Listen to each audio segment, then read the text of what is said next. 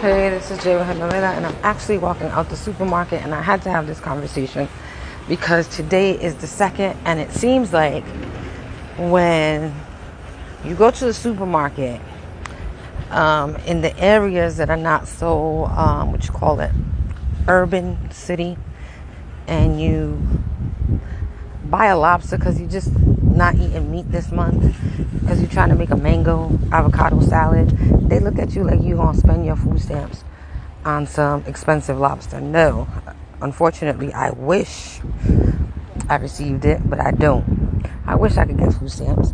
So for them to treat me like I was doing something wrong because I was paying with something that they thought I had that I didn't have, makes no sense. But yeah, we're going to talk about it some more. I'm getting in the car, so yeah.